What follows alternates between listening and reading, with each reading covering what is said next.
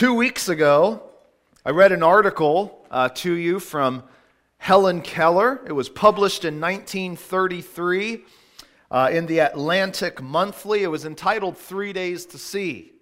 And in that article, she explained how we often take our eyesight for granted. She who lost her eyesight at a very early age, I think she was about 19 months old.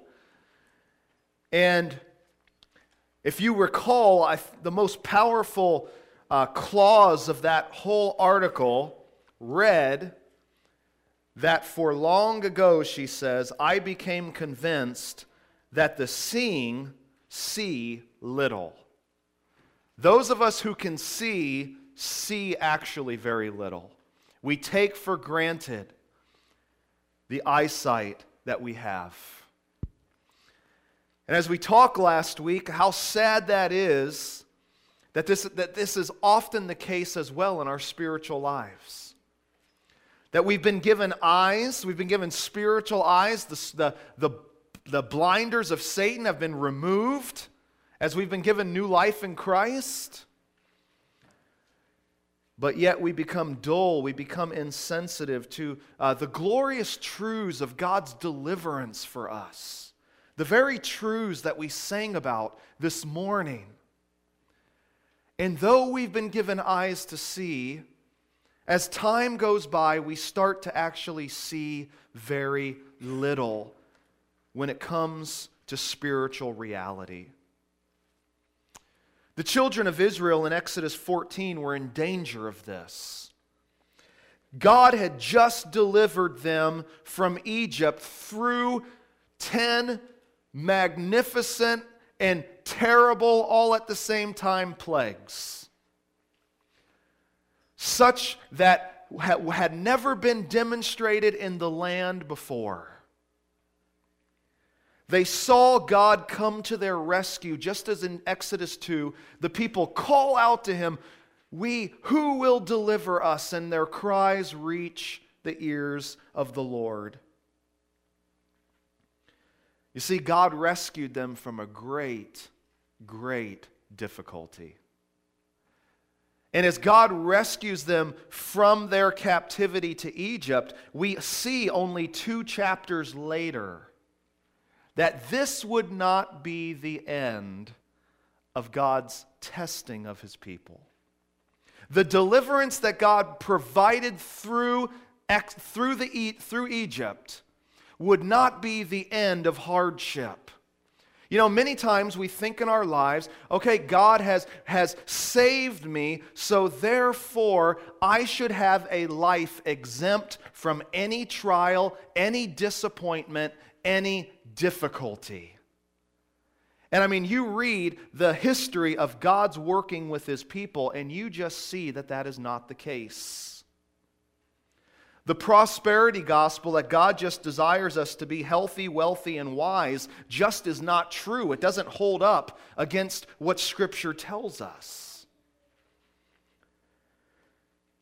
So as they now encounter this new difficulty in Exodus 14, the question that is on the minds of us as readers that are reading this story is, are they going to remember what God had just done for them, or are they going to doubt Him? Are they going to forget all that just happened? Another way of saying that, the same thing of what our sermon is titled this morning, will they see? Will they behold the salvation of the Lord, even in the midst of great controversy? And today we pose for ourselves the question, are we beholding our salvation where God has providentially allowed us to be today? This minute, January 27th, 2019. As one commentator noted, he said, God is about to place Israel back into the fiery furnace, into the raging crucible. And maybe you feel like you are in a fiery furnace of sorts, a raging crucible. Where is your focus going to be? Today we're going to continue looking. We began 2 weeks ago to look at 4 key truths regarding how we can see the salvation of the Lord. What are 4 key truths that enable us to see the salvation in the Lord, even in those times of difficulty? And we're going to continue along this theme as we once again are reminded. Let's say this together. Let's say it nice and strong. Let's say our key theme through this whole series as we wind down these last 2 weeks. Only God can rescue and redeem. Let's pray. Father, would you give us understanding this morning?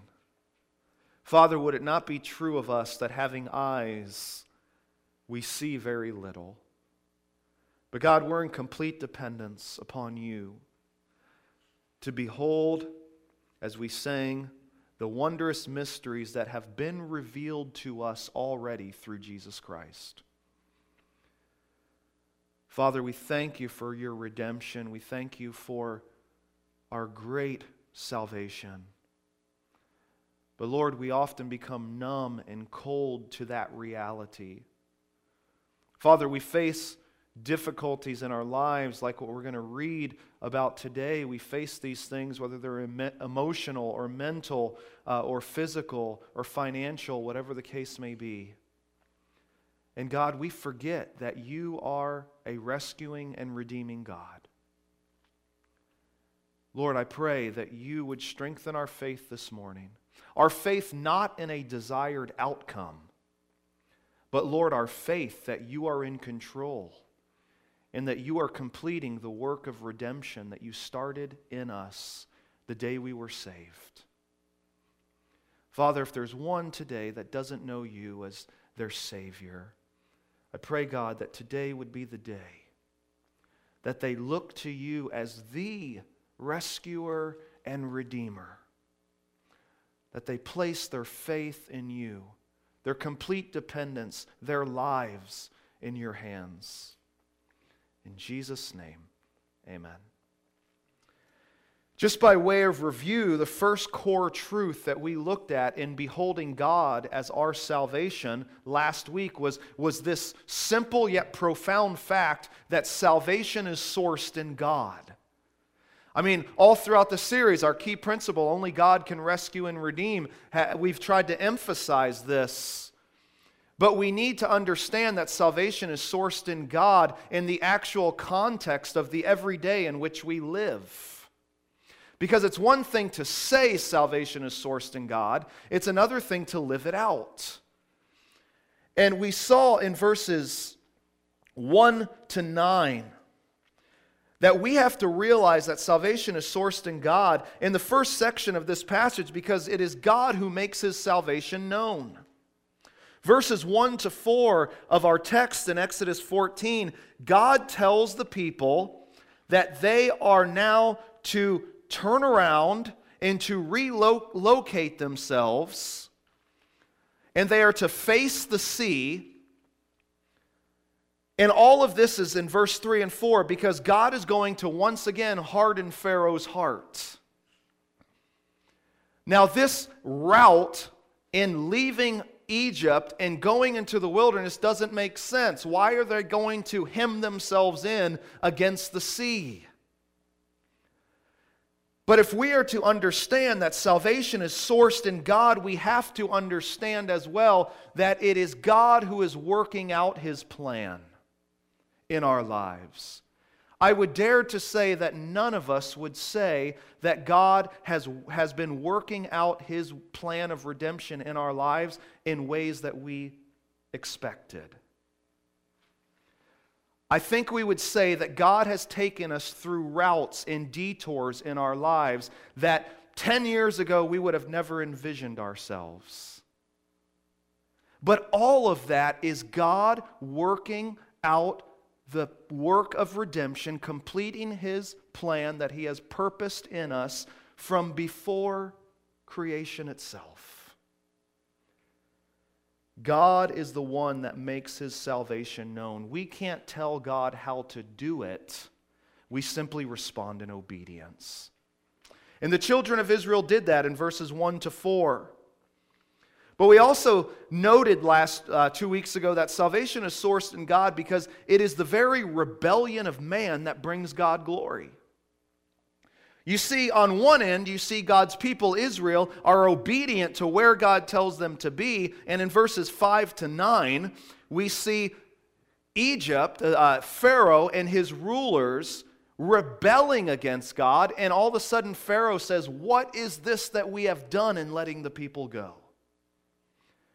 God hardens Pharaoh's heart. He says, let's get all of the best of our military. Let's get our chariots and our charioteers together. All of the best, the most powerful kingdom in the world at this time. And let's get them back. But once again, just like we have read throughout the 14 chapters of Exodus, all of this is according to God's plan because He's going to do a work. Listen, nothing can stop God's work of redemption in our lives. Not the mightiest armies of the world, not whatever political structure is set up in this world or in our country or in any other country. Our hope is in God making His plans and purposes realized. Salvation is sourced in God. Are we going to believe it? Are we going to live like it? Are we going to encourage our spouse, our children, our fellow brothers and sisters in this room to keep trusting in God even when life doesn't make sense? Because salvation is sourced in Him. He's our only hope. See, that's reality number one in understanding, in being able to behold salvation truly is of the Lord. But key truth number two that we really have to understand if we're going to behold the salvation of God and truly realize God's work on our behalf in life is that number two, salvation is for the desperate. You know what the good news of the gospel is? The good news of the gospel is that we are people that are desperate, unable to help ourselves, yet God has come down through the person of Jesus Christ, God the Son, and He has done for the desperate what they could not do for themselves. You see, the good news is good news because we first have to understand the bad news. The good news is not the good news if we don't understand the bad news first. And many times we try to skip the bad news to get to the good news, but the good news ceases to be good news then. Am I like twisting your brains yet? This is so key for us to realize, but it's so easy for us to forget, even in our preaching and in the teaching that we listen to. That listen, if we are not desperate, if we do not see our great need and our inability to help ourselves, then we are not going to be open to the good news of the gospel. You see, we come and we see our desperate state as sinners before God. We come to Christ in faith, but you know what happens in our Christian life?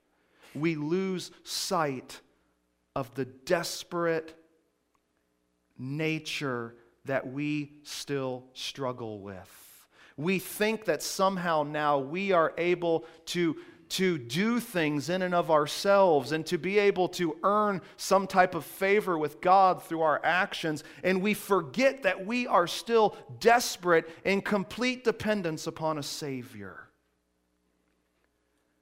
And we think we no longer need the good news of the gospel on our behalf. Oh, we know that we're sinners and Jesus died for us, but we don't realize that we need the outworking of what Jesus has done for us every single day of our life.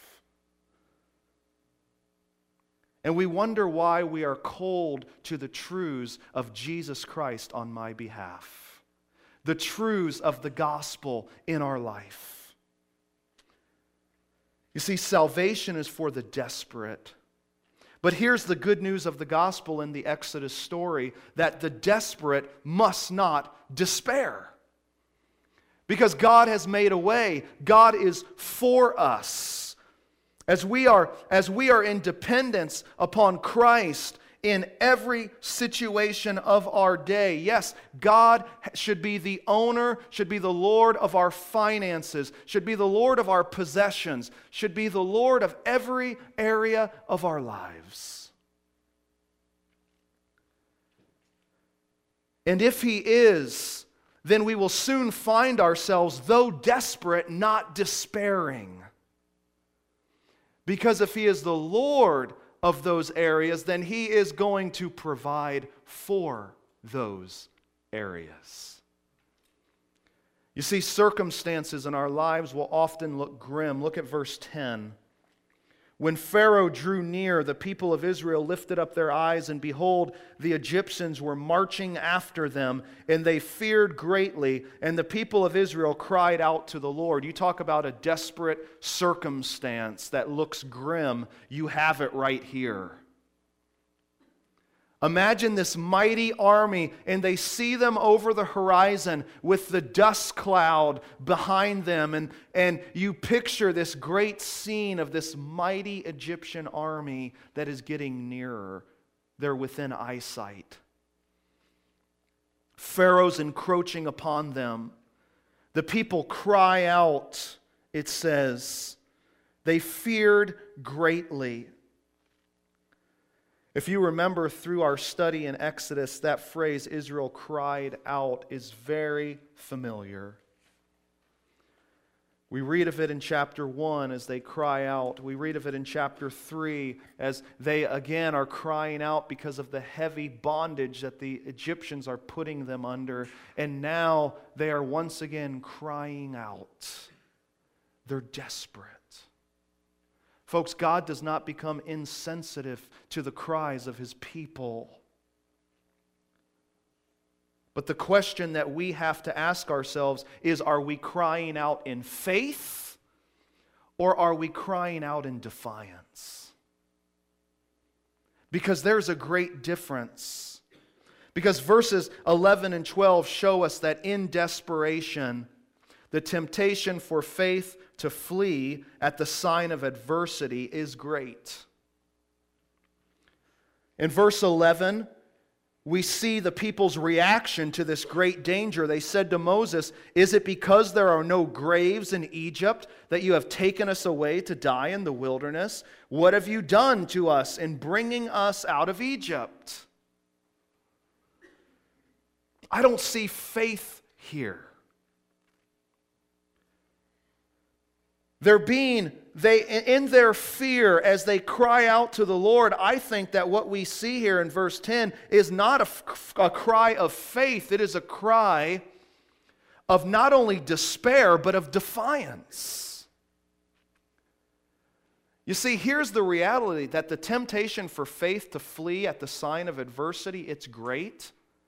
But do you know when we are going to give in to that temptation for faith to flee? It's when before the temptation, the adversity strikes, there is already no faith within our hearts. You see, this circumstance was only boiling up to the surface the people's heart condition. And that's why we see time and time again throughout the book of Exodus, when difficulty comes, the people do not respond in faith. They respond in defiance. And folks, we oftentimes think we have hearts of faith, but we oftentimes have hearts, yes, in faith, but faith in all the wrong things. You see, in verse 11, where do the people, it says they cry out to the Lord, but where do they go in verse 11? They say to Moses,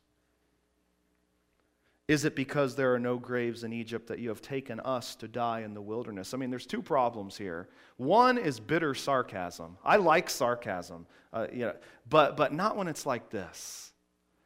I mean, first of all, it's very sarcastic because the land of Egypt itself was considered a place of great monuments and graves. You have the periods, the great graves of the pharaohs. The Israelites were no doubt involved in building many of these projects. And they say, is it because there were no graves in Egypt? Well, of course, there were many. They were known for their graves. So the people are being so sarcastic to Moses, saying, we could have just easily died. There's all these graves there. Why are you taking us out here to die? That's problem number one, is bitterness. And when faith grows thin, bitterness grows deep in our lives. But number two problem is that their eyes are completely on the wrong person. Was it really Moses that brought them out of Egypt? I mean, seriously? After seeing all that God did, was it really Moses? Could the people see no deeper than who Moses represented? I mean, many times our eyes get on the wrong people. Our eyes can get on pastors. Our eyes can get on political leaders. Our eyes can get on our spouse. Our eyes can get on our children. We get on all of these wrong perspectives, and we forget the Lord, the one who has actually redeemed us. I can't be a savior to Rachel. Rachel can't be a savior to me. Are we looking at the wrong people to be our rescuer, our savior? You see, the people, they were filled with bitterness. They were looking to the wrong person. And they actually seemed to humanize the divine. In exalting Moses, they de-exalt God. Again, what have you done in bringing us out of Egypt? They have basically limited who God is to Moses. And verse 12 says, is not this what we said to you in Egypt? Leave us alone that we may serve the Egyptians. For it would have been better for us to serve the Egyptians than to die in the wilderness. You see, here's a third temptation. When if we are relying on Christ, the desperate, we must not despair. The temptation, circumstances will often look grim. There's a temptation for faith to flee. But thirdly, there is a temptation to glamorize the past. I know I've done this in my life. I think you can think back of times where you have done this in your life. Difficulty comes. You're following God's call. You're living a life of obedience. Things get difficult, and you think, oh man, wasn't it a lot better back then? Oh, what am I doing now? I made a mistake in following what I thought was God's leading. Now what do I do? It was so much better before. We glamorize the past. I mean, is verse 12 really true? If you've been tracking with us throughout this series, is it really true that it would have been better for the Israelites to serve the Egyptians than to die in the wilderness? We read over and over again they were calling out for a deliverer because they just simply could not last any longer under the toils of Pharaoh. They were glamorizing the past. Maybe the past doesn't look so bad because of what I'm going through now. There's two times that I've seen in life that we tend to glamorize the past. The first one is obviously through difficulties and trials. The second one, I think, is at funerals. I have heard the most magnificent statements of people that are now dead that I would have never heard when they were alive. Have you ever noticed that? We glamorize the past, both in difficult situations and just in general as humanity.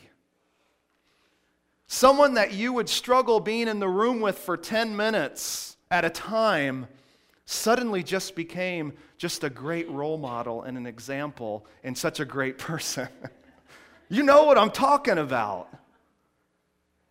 We are so prone to look back and compare the past with the present, and because we are dealing with difficulties in the present that we don't know the outcome with, we look back at what we do know the outcome with because it's the past and be like, boy, can't we get to the good old days again? Listen, the children of Israel were in the exact place that God wanted them. Exactly where God wanted them. They were not to move. They were not to try to defeat the Egyptian army on their own. God had them in the perfect place. He was working out His will and His calling in the life of His people. They didn't need to glamorize what was the past. You see, salvation is for the desperate, and if salvation is for the desperate, then we better not despair. Because in our very being desperate, it's another reminder that God, in His sometimes uncomfortable grace, gives us to say, remember, you are nothing without me. You need me. You cannot move forward productively in your faith without me. And oh, the terrible places we would go if God did not remind us of this. Our despair is a reminder of our need for a Savior. But I also want to point your attention that salvation is for the desperate, and the desperate need to realize that there is strength in silence. There is strength in silence. Look at what verse 13 says. And Moses said to the people, "Fear not, stand firm. See the salvation of the Lord, which He will work for you today. For the Egyptians whom you see today, you shall never see again." Verse 14, "The Lord will fight for you, and you have only to be silent." Wow, those are two powerful verses. You see, there is a focus in silence that cannot be had when our minds are spinning and we're trying to just figure everything out on our own. There is a strength in silence. It's kind of like the illustration that you've probably heard sometime in the past of the lifeguard is on duty, but the lifeguard is watching the ocean, and what happens? Someone starts drowning, and they're flailing, and it's so difficult so many times for that lifeguard to rescue that individual and swim them to shore because they actually start fighting against the one who's trying to rescue them. They almost have to come to the point where they're too exhausted to try to fight on their own and try to say, "No, I got this." And it's the reflex of survival kicking in to let the lifeguard bring them to safety. That's so true in the Christian life. There is a focus in silence that cannot be had until our hearts do grow silent. And Moses lays it out for the people what this focus is to be. He says here, "Fear not." You see, the focus of silence, it brings about a calming of fear. That we realize that God is the one in control. He is going to be faithful to me, even if I don't understand what I'm going through, and even if God brings about that rescue in a way I do not expect. The focus of silence, then Moses says, "Fear not," and then he moves on and says, "Stand firm." They can't stand firm until they're fearing not. So this focus of silence brings a stability that is sourced in God. It's not a stability that's sourced in, okay, I can make the numbers crunch. It's not a stability, okay, I can make sense of this all. Okay, I know what tomorrow holds. It is a stability that is sourced in God Himself. And the focus of silence, then, as Moses says here, "Fear not, stand firm," and then what will happen? they will, as we titled today's message, see the salvation of the Lord. You see, a focus and silence then allows us to see. You see, the people will once again experientially observe God at work. Isn't that where we lose faith? That we've seen God work in the past, yes. And wow, I can't believe God has done this work in my life. Or there's times in our spiritual life that we just feel that sense, that closeness to the Lord, that fresh communion with Him. And then many times we go through some dry spells. And we think, where has God gone? You see, God has gone nowhere. We are to keep our priorities to be sourced in Him. We are to focus upon the truth, the reality of what He has done for us in Christ. We are to allow that reality to calm us, to bring us stability, and to realize that God is still at work in my life. And yes, I will still, not only theologically with my mind, but experientially in my life, see God at work. Moses says, He will work for you today. You see, there is a focus in silence, and verse 14 gives us a confidence we can have in silence. The Lord will fight for you, and you have only to be silent. The question is, are we in enough despair? I guess I should word it this way, do we see the true desperation of our souls enough to humble ourselves under the mighty hand of God and to be silent? Because our lack of silence is in reality an evidence of pride. That I can be my own Savior. I'm not really that desperate. I'm not really that bad. I'm not really this. I'm not really that. So you know what? I can still figure it out. But the good news of the gospel are for those who see that there is no salvation in any form whatsoever in self.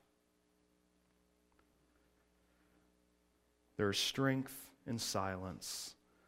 But then as we see that salvation is for the desperate, verses 15 to 18 show us one more facet of this. That as we are desperate because of the gospel, the good news that has been given to us through Jesus Christ, the desperate must move forward.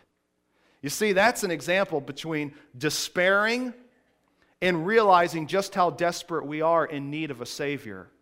If we're despairing, we just hunker down and say, woe is me, I'm just going to throw my hands up and do nothing.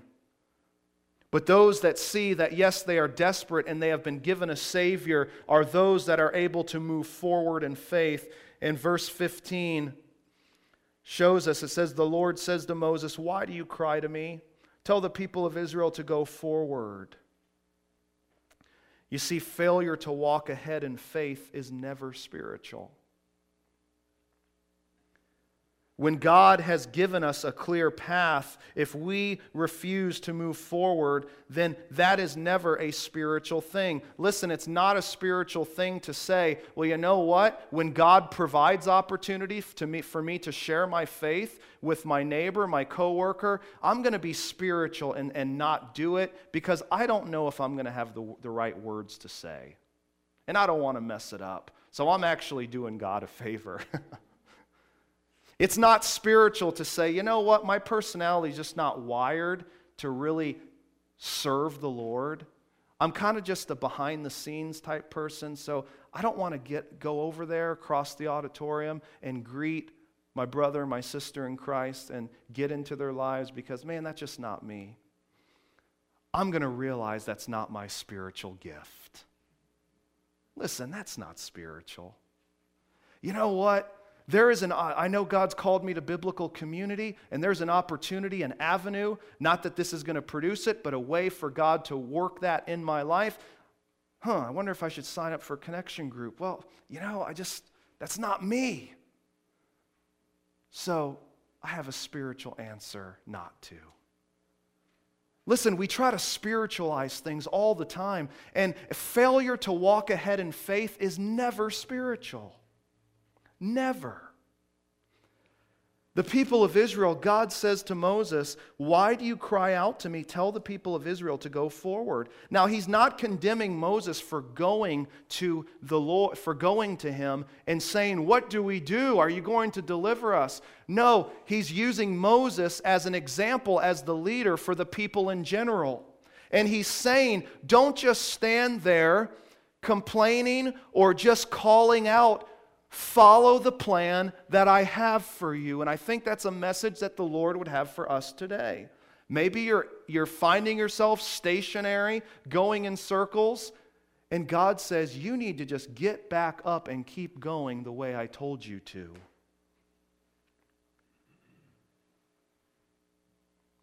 Why? Because verses 16 to 17 show us that God is working on behalf of His people. So God not only says, hey, you got to get back up and go forward like you know you need to be, but now I'm going to show you what to do. Lift up your staff and stretch out your hand over the sea and divide it, and that the people of Israel may go through the sea on dry ground. Wow. And I will harden the hearts of the Egyptians so that they shall go in after them, and I will get glory over Pharaoh and all his hosts, his chariots, and his horsemen. See, God's still well aware of the difficulty they're encountering, and God is saying, go forward in faith because I am greater than all of this. I am greater than everything that you fear, and I even know exactly what it is that you fear. I know all about Moses. I know about the Egyptians, Pharaoh, the host, the chariots, the horsemen. I know all about it. Isn't that comforting? That God knows all about our greatest fears. And He says, I will still be sufficient for you to move in faith. See, God is working on behalf of His people. God assured Moses that He will do for them. He will continue to do the work that He started in the people. Verse 18 says, and the Egyptians shall know that I am the Lord when I have gotten glory over Pharaoh, his chariots, and his horsemen. See, what God is saying, that He is going to make Himself known to the weak, the Israelites. And He was going to make Himself known to the mighty, the Egyptians. One, He would make Himself known through salvation as they passed through the waters, which, by the way, the New Testament says this crossing of the Red Sea, we see tie-ins all together, that we see again a picture of baptism here. God's deliverance through the judgment waters. God provides salvation to the Israelites. He shows His judgment to the Egyptians. And when we know the full storyline of the Scriptures, the Bible says in Isaiah, God is once again going to make Himself known to the Egyptians. They are going to come to Him in worship. You see, when God's glory is manifested, He redeems. How is God seeking to identify your weaknesses today so that He can show you His salvation? Key truth, as our time is about up, and don't worry, that's most of our time, where our time is in these first two truths. Salvation is sourced in God. Salvation is for the desperate. Key truth number 3, in truly beholding the salvation of the Lord. Similar to salvation being sourced in God, we will see salvation comes directly from the Lord. You may say, what are the differences between those 2 points? The difference is, number one, we submit ourselves to God's plan, realizing that salvation is only sourced in God. We can't come up with our own plan for our life. And truth number 3, that salvation comes directly from the Lord, we are going to realize, we must realize in our life that the very God who is the author of our salvation is the completer of that salvation. And He has acted fully through Jesus and the sending of His Son, and He's going to complete that work until His coming again. God acts on behalf of His people. You see, He and He alone is our defense. Very quickly, verse 19 says, the angel of God who was going before the host of Israel moved and went behind them, and the pillar of cloud moved from before them and stood behind them. Verse 20, coming between the hosts of Egypt and the host of Israel, and there was the cloud and the darkness, and it lit up the night without one coming near the other all night. God was defending His people. He moves from before them to behind them and keeps a division between the two. He and He alone is our defense. Aspect number 2 of salvation, the action of salvation coming directly from the Lord, is that we realize that He is the one who provides a path through the sea. Verse 21, then Moses stretched out his hand over the sea, and the Lord drove the sea back by a strong east wind all night, and made the sea dry land, and the waters were divided. So God divides the waters. And then verse 22, and the people of Israel went into the midst of the sea on dry ground, the waters being a wall to them on their right hand and on their left. My goodness, God divides the waters, and then He provides a way through the chaos of those waters. This word wall is used in the Old Testament of large fortified walls, such as we read about concerning the city of Jericho, walls of defense and fortification. And these walls were around them in the waters as the winds blew all night. And His people walked on dry ground. In fact, we don't have time to fully unpack this, but verses 21 to 23 are... 21 and 22 are full of creation language. That God divided the waters, second day of creation. That God made the dry land appear, third day of creation. We'll see why this is significant. But God is the one who is our defense. God provides a way where there is no way. And verses 23 to 25 show us that God fights for His people. It says the Egyptians pursued. If you remember from 2 weeks ago, in this narrative of chapter 14, Moses keeps using that word pursue. It's an intimidating word. Pharaoh's going full force after God's people. And it says, the Egyptians pursued and went in after them in the midst of the sea. I wonder if they're shocked at this miracle. But man, they're fully confident. Go in full force. Whatever's happening, maybe they thought it was their own gods that were helping in this situation. They go in full force. We see, verse 23, a massive army. An intimidating army. Who went through the midst of the sea? The end of verse 23. All Pharaoh's horses, his chariots, and his horsemen. When I read that, it reminds me of Humpty Dumpty. All the king's horses and all the king's men could not put Humpty Dumpty together again.